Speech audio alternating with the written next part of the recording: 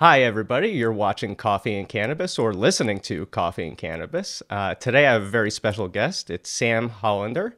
He's with Enlighten, and he's going to tell us about what that company is, what it does, who he is, and then we're going to talk cannabis for a little bit. So stay tuned. This is going to be fun, I think. And with that, Sam, why don't you introduce yourself a little bit? Hey everybody, my name's Sam Hollander. I am the Chief Digital Officer for Enlighten. Enlighten is the largest retail technology and marketing technology in cannabis, connecting brands with consumers. Nice Nice. to be here and chat with everybody. Yeah. Well, I was looking at the website a bit, and you have a lot of solutions, kind of, in my opinion, which is great because that's what cannabis needs right now. We've got a lot of problems, but we need solutions to those problems. I come from the ad tech space, and it looks like you guys have a platform for advertising because, Google, Facebook, Instagram, everybody hates cannabis right now. You need outlets for digital media, and it looks like you guys have a kind of a solution for that. So if you could talk about that a little bit. Yeah, absolutely. So, the cannabis industry is very interesting due to the regulations around cannabis at the state level. It's obviously federally illegal still. It makes digital advertising very difficult, as you mentioned, Arden, earlier in the conversation. Facebook, Google, the Trade Desk, some of the larger ad tech platforms really have an anti-cannabis stance, and that, in my opinion, really comes down to that kind of federal and state issue and not really understanding the guidelines and companies becoming concerned about the blowback if they were to take those dollars. Um, Enlighten was formed about 4.5 years ago, really as a retail technology company, and eventually that morphed into an advertising platform. I think later in this conversation, we're going to go into my background and kind of how I came here. But ultimately, my expertise comes from programmatic advertising. I spent 4.5 years at a mobile location company, and then a little over a year at an influencer platform where I helped them build a connected TV strategy and programmatic buying around that. And following that period of time, I took a little bit of a period off where I was trying to figure out what I wanted to do next. And uh, I have a lot of exposure to the cannabis industry due to my wife and her family. My wife's family actually owns and operates one of the largest privately held multi-state operators in the country. And as they were opening one of their first stores in Somerville, Massachusetts, my wife approached me and started asking me about digital advertising and cannabis because, as you mentioned, from an ad tech perspective and a digital advertising perspective, it's just become increasingly more difficult, for cannabis advertisers. And it's not really just cannabis advertisers; it's really any kind of vice industry, cannabis, gambling, so on and so forth. But I sat down and did some research, and really what I found at that point in time, and at this point in time, Surfside and Philo really were not the larger entities that they are today. And I sat down and built, or started to build, at least laid the groundwork to build a demand side platform for cannabis that would allow cannabis advertisers, to access premium inventory and random inventory across the digital ecosystem the same way any other advertiser would, but compliantly at the state level. And that really led me to the two guys at Enlighten who founded Enlighten, Colby McKenzie and Jeremy Jacobs. And they asked me if I wanted to come on board to help them extend their offering outside of the four walls of the dispensary, which was what their current solution slate was at the time. And I came on board, and we've really built the platform since. And now Enlighten is really the only true end to end solution in cannabis. And what I mean by that is we touch every consumer touch point throughout the entire marketing funnel. from an awareness perspective on connected TV, advertising in premium publishing environments like a Rolling Stone or a Condé Nast, to mid-funnel driving engagement, getting buyers to prospective buyers and loyalists to retailers or brands' websites, as well as lower funnel activity where we drive foot traffic into retailers, where buyers are then, or consumers are then, immersed with this engaging and educational experience through our digital signage business and our point of sale advertising platform. And then we retarget them after the fact to drive brand consistency and drive them either back into the dispensary experience or online into an e-commerce experience where they can, kind of hit that last touch point. All right. So we've talked a little bit about ad tech, which is your area of expertise. I don't want to get into the secret sauce side of things because obviously that's all behind the scenes. But I want to talk about my experience and then what your guys' solution is compared to that. Sure. So when I first got started in cannabis marketing and looking at promoting myself as an expert in cannabis, I was looking to buy any advertising I could, but I kept getting shut out of Google, Facebook, the like. At the time, this was 2018, 2019, so 3 years ago. There were solutions, but the websites clearly were a white label rebranding of something else. And when you actually went and checked out the inventory they were listing, it was no good. There was no impressions, and you wouldn't want to be associated with the type of websites you were winding up on. I want to talk about, here we are in 2021, what does that space look like today in terms of what are premium publishers that you guys are able to work with? And how do you foster good relationships with possibly publishers that are willing to take on cannabis, but they're not considered cannabis related? Yeah, and it's another great question. To your point, a few years ago, there were smaller platforms that kind of existed where you could tap into programmatic advertising solutions and advertise across the web, but a lot of that content that you were advertising on was endemic focus content.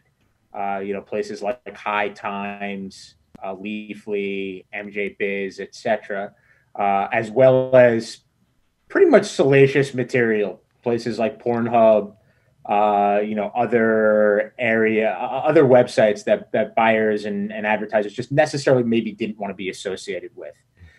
That has definitely changed over the last several years, and I think that has to do a lot with the stigma subsiding around the industry as a whole. It definitely started with the West Coast. So, fast forward to 2021, and that's really changed. And as I mentioned, I think, a lot of that has to do with the stigma subsiding, definitely starting with the West Coast, where cannabis has been a part of culture since, the late 90s, early thousands. And it's slowly made its way to the East Coast, especially as, states have legalized cannabis either medicinally or recreationally. And I think that's going to continue to transform over the next several years, specifically with big states like New York and New Jersey coming online. As it relates specifically to ad tech, Enlighten has really been able to work directly with a myriad of premium publishers as well as supply side platforms to access inventory the same way most buyers would programmatically. In terms of what that inventory looks like, we have access to inventory on Barstool Sports, CBS Sports, Condé Nast, Rolling Stone, Gannett, to name a few off of the top of my head, and obviously hundreds and thousands of other smaller utility apps, gaming apps, things like that. As I'm sure you're aware, Arden, but maybe your listeners not so much, the idea of programmatic advertising is, really logging into a system or a technology platform and being able to access remnant inventory from across the digital ecosystem. What I mean by remnant inventory is actual places that you can put your ad across various different websites. And that's all done in an auction-based environment where you're bidding on that inventory and the highest price basically wins. As a result of that, it's a very performance-based medium. So the idea is not necessarily trying to get your ad on that Condé Nast page or on the Rolling Stone page about Jerry Garcia or whatever it may be. While that is extremely compelling and buyers definitely want to be in premium locations and in areas where their buyers or their prospective buyers are actually consuming content, it's also important to be in the places that are going to perform best. So that's really what we're working on in Enlighten. While we can get you into those premium environments, and it will definitely be part of your overall ad package as we put it in front of you, you'll also be on a number of various different websites with the complete ability to white label websites. So if you don't want to be in a specific location after we start our campaign and begin to optimize, we can negatively target those websites, so on and so forth. And I think the other, major piece to that puzzle, especially what you mentioned before about impressions and clicks, is transparency. Mainstream ad tech, when Coca-Cola, as an example, or Budweiser or any other major CPG brand goes and buys, programmatic advertising, they have complete transparency into that buying process, what the inventory costs, where your ads are running, how optimization is happening, impressions, clicks, conversions at the actual publisher level.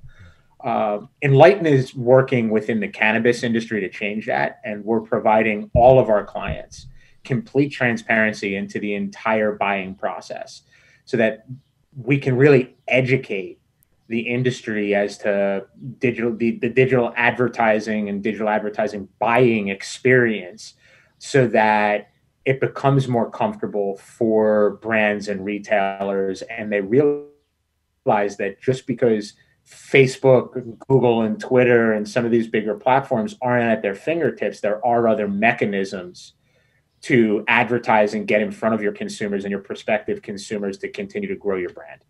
Right. This is all really good stuff that my audience needs to hear, because what I want to talk about now is, when is a company, a cannabis brand, mature enough to start investing ad dollars into exposure like your systems? Because a lot of people, they automatically think, I have to be Coca-Cola before I can really start getting in front of my target audience. But with the advent of, impression targeting and retargeting, the ability to follow users across the internet, the ability to, on the fly adjust to the content that's actually getting the best results, when is a brand ready to start stepping into this world? Yeah, so at Enlighten, we actually have a no minimum policy. So we will work with brands that are just trying to get their feet wet, if you will, in this experience. We built a self-serve platform. It's one of the first self-serve platforms available to cannabis buyers. There were one or two smaller platforms that were available prior to us building our platform, although in my own experience from using those platforms, they were not very sophisticated. So that platform that we built is really geared towards that small business owner, where they can start to understand the nuance of digital advertising buying, what objectives buyers should be thinking about, and what the minimum spend is to be able to get specific types of reports. We also have a managed service offering.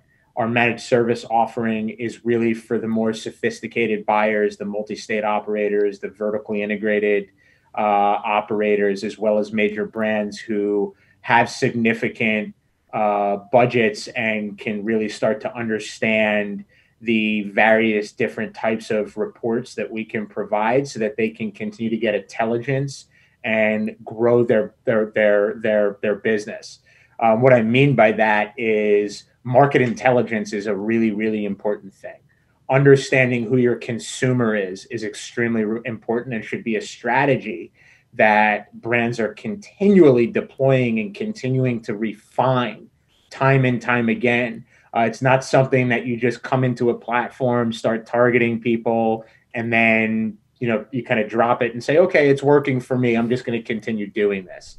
It's a constant education, it's constant learning, and brands and retailers are not going to find success if they just put in $10,000 for a few months and then say, okay, I saw some return on my investment, I'm going to wait now until the next big sales push or sales holiday, whether that's 420, Green Wednesday, any other holiday, so on and so forth.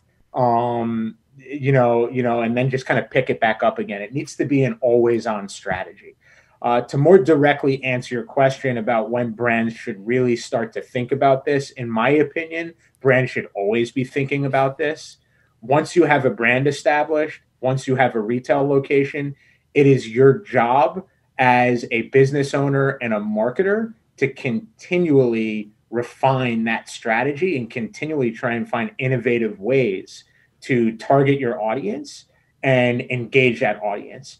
And that can come in many different forms. It can come in gaining market intelligence and understanding who your consumers are by various different targeting mechanisms, whether you are a edibles brand and you're trying to expand that horizon. Maybe you're trying to wholesale new products and manufacture new products. So being able to refine that and understand what that audience looks like.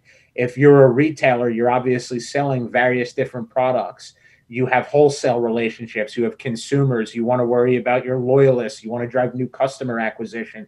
There's all kinds of things that go into that that you need to continually refine and continually have a strategy around to target those people. And digital advertising is one mechanism to do that. Programmatic and advertising is one mechanism to do that. And I would say it's probably the most efficient mechanism to do that. But there are a myriad of other ways that you can do that too. As an example, at Enlighten, we also have a whole experiential arm. We have this big bus called the Cannabis that's basically like a dispensary on wheels. So brands can tap into that, at a much higher level, do some kind of experiential opportunity, whether it's a brand takeover at a music festival or doing some education with bud tenders and doing a road tour or a road show if you're a vertically integrated operator, capturing all of that on camera and then being able to utilize that content across your various different platforms, one, from a licensing and distribution perspective, but then two, also cutting that down into 15s and 30s and deploying it programmatically across the various different ecosystems that you have available at your fingertips. So in short, in my opinion, I think there shouldn't be a barrier to entry. The barrier to entry is when you can really start getting compelling data that's going to tell you you're getting a return on your ad spend. And typically what I've seen with that, depending on what the report is, as an example, if you want to get a return on ad spend and foot traffic is the most important thing to you, and you want to drive foot traffic into your new retail location or into a series of retail locations that you have, typically you need to see about 3 million impressions to be able to provide a statistically relevant report for that. And that 3 million impressions, depending on what the CPM is, can be anywhere from $15,000 to about $20,000. Mm-hmm. And at Enlighten, we can spread that out in any way that you want, right? So if you're a small brand who's just trying to get their feet wet in advertising, digital advertising to be specific, and maybe you only have a $2,000 to $5,000 budget a month, we can do that for you. We can work with you over a 4, 5, 6 month period to get that, to build up your brand, to start to learn what works, learn what doesn't work, and then ultimately provide that return on ad spend at the end of the campaign for you so that you can see that it actually works, so that we can continue to work on that relationship together and help you refine that strategy. That's really what we're here for. That's excellent. I mean, that's the type of education that brands need. You guys are providing to them, in that, you need 3 million impressions before you can see a return on this thing. That's something brands need to know, right? Because everyone, it's this impulse with digital that you see results right away, right? But I always tell people, you need to run a campaign for 2 months before you start seeing real effect. And if that campaign ends at the end of 2 months, well, guess what? You're going to see a spike and a nosedive, and then it's done because you have no lasting impression to keep things running. Right. So that's why I'm glad to hear, the way you guys are talking about ad spend and spending smartly and investing in the right places in the right ways over the right periods to get the Yeah. return that you guys want to see. Yeah, and there was a great article in Rolling Stone. I forget the title of the article, and it was in the last few days, but it was all about how cannabis brands really need to think about education and educating consumers. And I found it really interesting because us as technology providers need to do the same thing. And especially in this industry where it's still a very nascent industry and we're trying to figure out how to grow and how to gain access to all the tools and solutions that most advertisers in the regular world in quotes have. Right. And I guess where I'm going with that is it's almost like this intersection of technology platforms and clients, whether it's an MSO, a vertically integrated operator, a mom and pop, or a brand, really working together on almost this mutual educational process, whether that's buying technology and understanding the nuance of how these solutions work, and that's the B2B aspect, or the B2C aspect where you actually need to educate consumers on this industry to drive new customer acquisition, to get feet into the door, to drive people into your online e-commerce environment, so on and so forth. Yeah. Speaking of customers, you guys, because of the nature of cannabis right now and the regulations on it, you actually have a leg up on pharma right now. Because pharma I worked in pharma for like a year and a half, and I wanted to tear my hair out because I'm working digital, but I can't get any meaningful data, right? I could tell you clicks and all the drives to the website and that, but I can't tell you connection to scripts written, right? Because by HIPAA rules and everything else, there's a disconnect between the pharmacy and everything you do online, right? You can't identify the person across that barrier. So cannabis, you guys get to see a snapshot of what the end customer actually looks like. And I'd like to talk about, in my eye, there's a misconception about what a cannabis consumer looks like, who your average consumer actually is. Because the image in people's heads, due to the stigma and years of all the reefer madness and everything, is not your actual consumer. So I want to talk about who the actual consumer, based on the data you guys are seeing, is, at least here in California. Yeah, you're 100% right about that. I mean, the stigma is that it's this heavy set dude that sits on a couch and eats Cheetos all day and doesn't move and sleeps. And that's just totally false, especially now that we have all of this research across various different verticals that cannabis, medicinally can be impactful. I was just reading some articles about cannabis and fitness and health, and that really, the reason for that read was, us as a company, we're also going after non-endemic brands, the Pelotons of the world, the Lululemons of the world, the Nikes of the world, so on and so forth, to talk to those brands about the benefit of targeting a cannabis consumer. And this article and the research that's been done is all about how cannabis and its derivative from the plant, CBD, can help with inflammation, and it can help with your blood flow, and it can help take your mind off of certain things when you're working out, if you're not a person who likes to work out every day. So there's all of these other medicinal benefits, and that's just one example that I think talk to who the actual consumer is. And in California, that consumer is going to look drastically different than that consumer in Massachusetts, New York, or any of the southern states like Florida. And that just has to do with the overall archetype and makeup of who that consumer is within each state.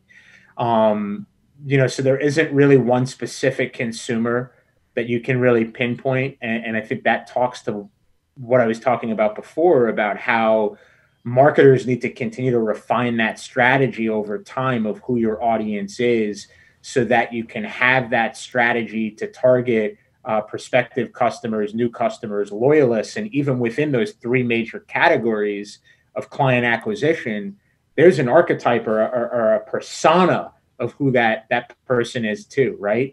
What we've seen, at least overall, is that it kind of spans multiple generations at this point.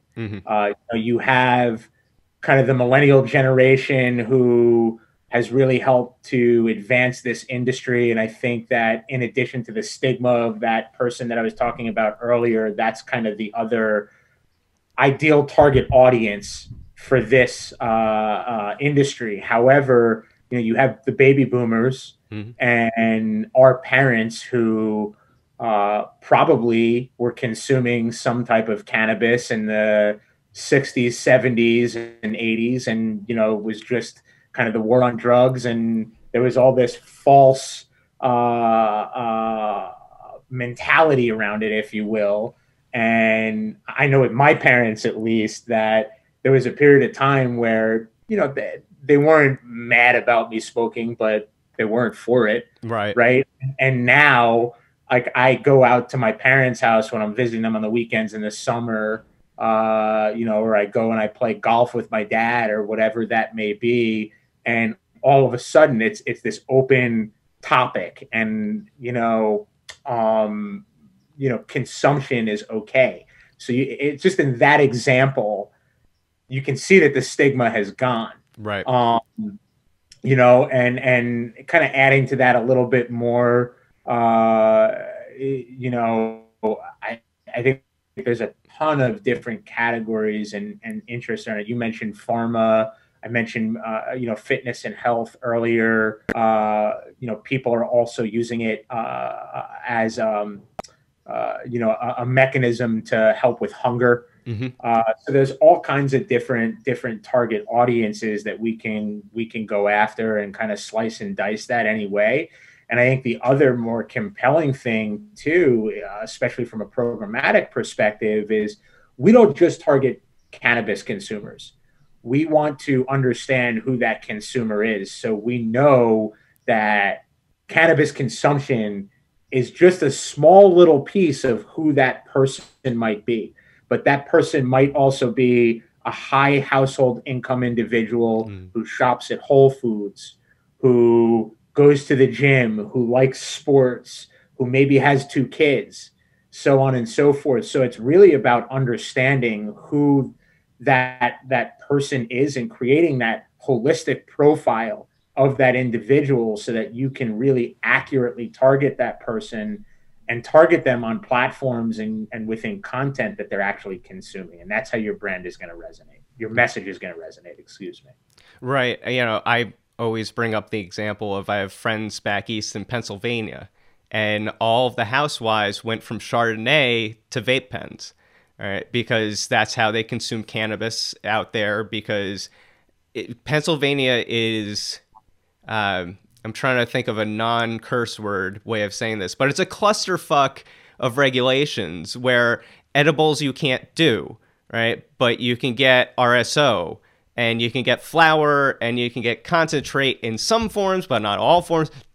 It's a nightmare, right? But for soccer moms, the vape pens work, and it's the ability to, sit the kids in front of a TV for a few minutes, go relax, have some me time, right? And still be a good parent and be connected to your kids and do all those things. It's not about checking out from life. It's about letting life just calm down a little bit, and more people are realizing that. I was just on a call the other day talking about California cannabis, And one of the interesting things that came up was your average female consumer in California leans liberal, but your average male consumer leans Republican or independent, right? And it's like, wait a second, that crowd is actually into. It's like, yes, everybody's into it because the number one reason reported right now for cannabis consumption in California is 75% self-reporting saying, I de-stress, right? I want to just, relax. I want to unwind from work and everything that's going on because we can't unplug right now. Yep. So that's, as more new consumers come into cannabis, the stigma just continues to decrease. And also another topic I'm hoping to get into as I interview some more people is entertainment in cannabis and how that's destigmatizing over time with a new archetype for your stoner versus the old archetype that has been, played to death. Yeah. Yeah. And I think the entertainment business has done a really good job at that.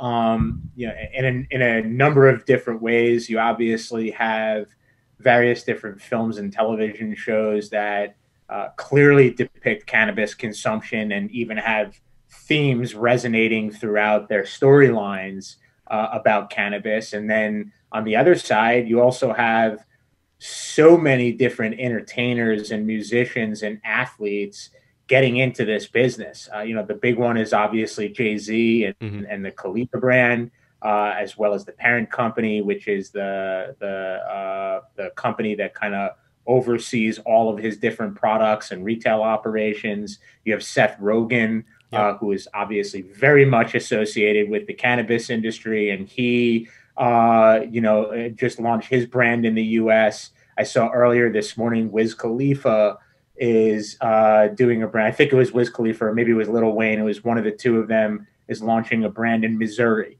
Yep. And then obviously you have kind of the not so obvious ones, but they make sense. Martha Stewart Yep. doing the whole CBD line with Canopy Mm-hmm. and trying to spread that in the U.S. And it's interesting on the Martha Stewart example and talking about how the stigma is subsiding and how cannabis and CBD is just becoming such a part of mainstream society. My wife and I went for a walk on Sunday. It was beautiful in New York. It was almost 60 degrees. And, we were walking around Central Park and it got a little bit crowded and we're still a little bit Mm-hmm. COVID nuts. So we walked out of the park and walked over to Madison Avenue. We're on the Upper East Side. And we walked up Madison Avenue and stopped in Butterfield Market. Mm. And right there, prominently placed on the corner, right by the checkout, was Martha Stewart's CBD gummies Yep. for everybody to buy. So it's just, I think just to the point of celebrities and entertainment, it's really helped this industry kind of move forward and help with that stigma subside. And I only think that growth is going to continue. I think celebrities and athletes and musicians definitely help with that narrative in terms of what that looks like in the coming years and who kind of rises above the fold. I think it'll be to be seen. Right. So here's the thing. You're out in New York, right? And you're seeing East Coast. New Jersey is, in my opinion, screwing everything up. But that's just my opinion. But I'm hopeful that I can go back to the East Coast and have, as good or better a cannabis experience than I'm having out here in California. All right. I've been to Las Vegas. Vegas is doing a great job with cannabis right now. I hear great things about Oklahoma opening up. So as more and more states start to legalize, right, and the Fed keeps kicking this, around, where do you see cannabis going in the next 5 years? And how does that impact your business going forward? I do think that the Safe Banking Act is going to pass, which I think will drastically help this industry, and it creates a huge safety net for cannabis sellers, if you will, whether it's retail or brands nationwide. you know, historically, as a result of there not being easy access to banking, it has put a lot of retailers and brands in dangerous situations. Because it's an all cash business to some extent. I just remember in the early days on the East Coast, being down in DC through my wife's family's experience and seeing all the different process that goes into that and how they needed to transport different funds and do different things. And it was dangerous. Yeah. So, I do foresee that happening, and I think that that's going to happen quickly. I also think decriminalization is going to happen at some point before the end of this year. Hmm. And I think that will drastically change the entire landscape. I think it will open up the industry as a whole. I think that as a result of that opening up, brands and retailers are going to become more comfortable spending a significant amount more on marketing. Hmm. I also think that COVID is going to have something to do with that. While this industry was deemed essential, I still think that COVID did take a hit on the bottom line for most most companies. Hmm. And it's not that they didn't want to market or they weren't spending significant resources on marketing. I think it just impacted their strategy and trying to figure out what they wanted to do. And as things open back up and the floodgates start to open, we're going to see an insurgence of money going into marketing, whether that's traditional marketing, digital marketing, so on and so forth. I think decriminalization is going to also open up the floodgates for platforms that have previously prohibited cannabis advertising. Um, and I don't know initially if that becomes Facebook and Google. Hmm. I think Facebook and Google are under such scrutiny right now with everything that's going on from data practices and fake accounts and all of Yeah. that type of stuff that they just have so much that they have to worry about that this is not something that they're going to touch until federal legalization happens. Right. However, I could see some of the radio companies, the major radio companies, as well as the major TV broadcast companies starting to dabble in this. Hmm. Maybe it's on streaming platforms versus your traditional broadcast television mechanism or traditional terrestrial radio. But I do see those floodgates starting to open, which is going to only open more experience, more opportunities, specifically mass reach opportunity Hmm. for brands. Um, and I know one thing that I've been trying to do and working with some of our partners is staying in constant contact with a lot of those major broadcast companies, um, and major radio companies. Right now within their digital ecosystems, programmatically through a supply side platform, you can kind of get your message on Hmm. some of those platforms. I mentioned CBS Sports before, so that's an example of one Right. that I've seen pop up a number of times. But ultimately, from a connected TV experience, as an example, and that's one thing that we're trying to pioneer in this industry, which is increasingly difficult due to the fact that while we target 21 plus, while we know that there is someone that is 21 plus in that household,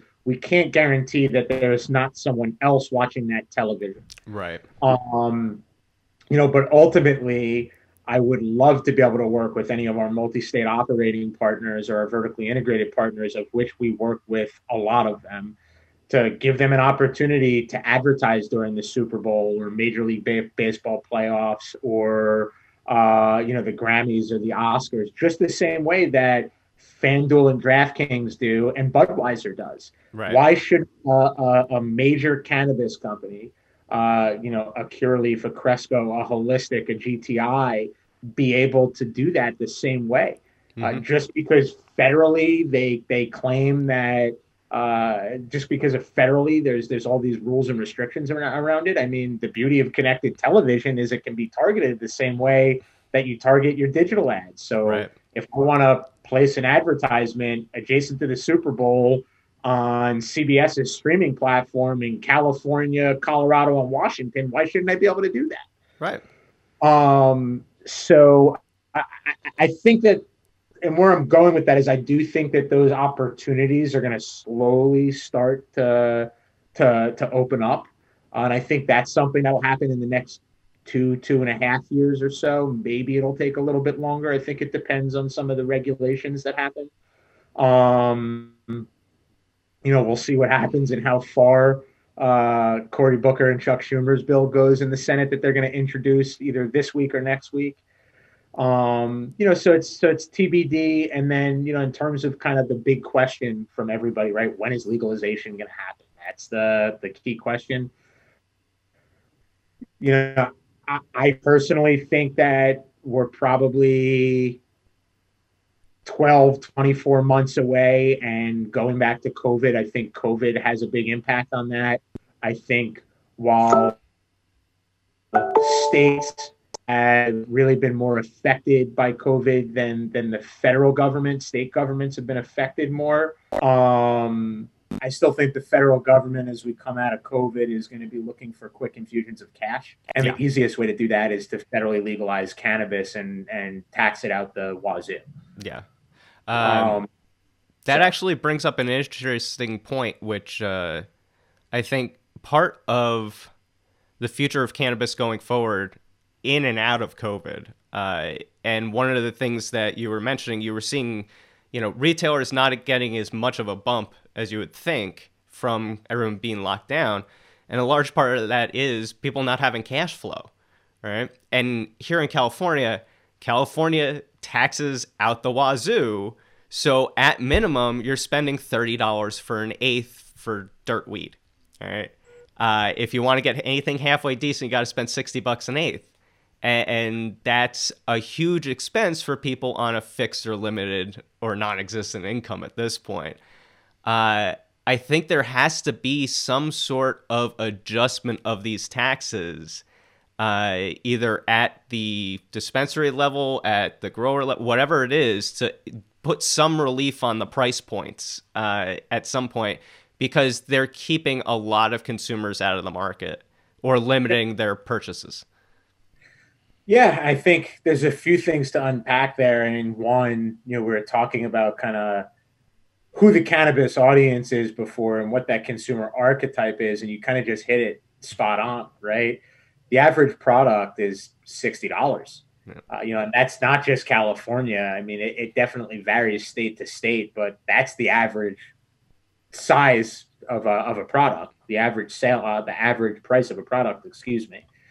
And that equates to a higher household income. Yeah. Because people aren't going into a dispensary and just buying one product, they're buying multiple products. Yeah. So I agree to make it more accessible to lower income families, people who have been affected adversely by the opioid crisis, who, people that come from, impoverished neighborhoods who may need access to more natural forms of medicine. I agree that needs to be addressed, and I do think it's probably more on the government versus the manufacturers. Right, the manufacturers know what it costs to build a product or to grow a product, I should say. They know what it costs for all of the tools and solutions that they need to put that product on the shelves for people to go and buy. And that's probably not going to change. So as a result of that, there's only two different ways to really make that happen. One is the government understanding the price point that goes into manufacturing these products, as well as the logistics to get them to the shelves, of course, because you have to take that into consideration. And as a result of understanding that, lowering the tax to making it somewhere more in line with the alcohol and spirits industry, maybe. Yep. I think that's probably a good comparison, although I would argue that a lot of people in this industry probably would say, well, no, it should be more in line with major CPG products. And I understand the comparison, but most CPG products are not controlled and dangerous substances. So it's a Right. little bit different. And then on the other side, um, it's manufacturers being able to produce more from their plants. And there's so many unforeseen things that can happen in a grow. And I don't know all of the ins and outs. I'm not a scientist or a botanist in any way, shape, or form, but I do know enough to know that there are so many different things that can go wrong that a lot of times it's hard to maximize the yield from a specific plant. So, understanding that there's always so many different variables, so they have to price everything at a certain price point to be able to make their margin so that they can be a successful business. And I'm sure there's going to be people that are listening to me and saying, "Oh, well, you sound like a capitalist. You sound like the man, right?" But at the end of the day, we are in industry. It's a new growing nascent industry, but we are an industry, and as a result of that, that means that there is supply and demand. There is capitalism involved, and we have to take all of that into consideration. So, Well, just because uh, you want a healthy business doesn't make you a bad person, right? The, companies aren't inherently wrong. It's what they do. All right. Do they use their power for good or for evil? That's, the question that people are wrestling with right now. My question that I wrestle with is, how does cannabis keep moving forward in the best way possible so it sets the best example, so that things like the excise tax here in California goes from over twice what liquor is down to maybe what liquor is, 6%. That sounds reasonable, because now you've not only got the excise tax, you've got local city taxes on top, all right? Because everyone wants their piece. And I'm okay with paying tax for stuff if it goes to good things, right? Is it going to education? Are we seeing the schools improve, or are you just funneling that money to something else you want, right? Cannabis, I love it being a good tax generator for local governments and state and federal at some point, but you've got to do the right thing with those taxes. Colorado invested into its schools, and it's seen great returns, right? In fact, they had so much money one year they had to give some back. That's, who doesn't love that story as a taxpayer? Oh, they had to give money back because they did so good with it? Great. Here's more money next year. Cannabis as a cash business, as it is right now, it's a great revenue generator, but let's do the right thing with it, and let's do the right thing as an industry to make sure that the man doesn't keep wanting to crack down on it. But anyway, that's my little soapbox for the day. We're almost in an hour, so I want to be conscious of your time, and I think we've covered a lot of great ground today. You've definitely educated my audience on a lot of stuff that I wanted to cover anyway. So I want to put the ball in your court. If there's, one message, case study, whatever it is that you want to share with the people about Enlighten and what it can do for them, and, why they should reach out and contact you guys, now's your time. Go for it. yeah. I think I mentioned a lot of different things throughout this conversation, but really, I think education is the most important thing. We are here as a partner for our prospective clients. We want to work with every major brand in this industry so they can understand the nuance of digital advertising and retail signage for that matter. And we want to help them through that process and educate them and continue to grow with them as their business continues to progress. And to that point, we have a team of dedicated customer service specialists, and I can guarantee anybody that calls us, anybody on your audience that calls us, that we will be here to walk you through the entire process, to hold your hand if you want your hand held, just so that you can understand how this works, so you can start to understand the data that we can provide and garner for you from any campaign that's going to help improve your business. We're not just another tech company that's going to come here, try and take your money, and say sayonara. We view every relationship as a potential long-term fruitful partnership that is going to be beneficial, not just for us, but also for our brand partners. So for that, on that note, if anybody wants to reach out, it's sam.hollander at getenlightened.io. You can also find me on LinkedIn, or you can go to our website, check us out, and fill out a form, and we'll be in contact. And I look forward to talking to anybody who's interested in learning more about what we can potentially do and provide for them. That's excellent. Yeah. Well, I want to thank you so much for taking the time today to actually, sit down with me, do this awkward, over Zoom thing. I want to thank my audience for tuning in to Coffee and Cannabis and checking this out. I hope you guys learned a lot and paid attention and took notes. There will be a quiz. But yeah, Sam, this has been truly educational, truly enlightening. And I really enjoyed this conversation. It has been a really good one. Yeah, I appreciate the time, Martin, and thanks for having me on. And I hope your audience enjoyed it, and maybe we can do it again and dive in a little bit deeper at some point in the near future.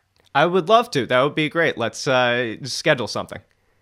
Sounds good. I'll talk to you soon. All right. Well, thank you again for your time today on Coffee and Cannabis. I want to thank my audience, and I'll catch you next time.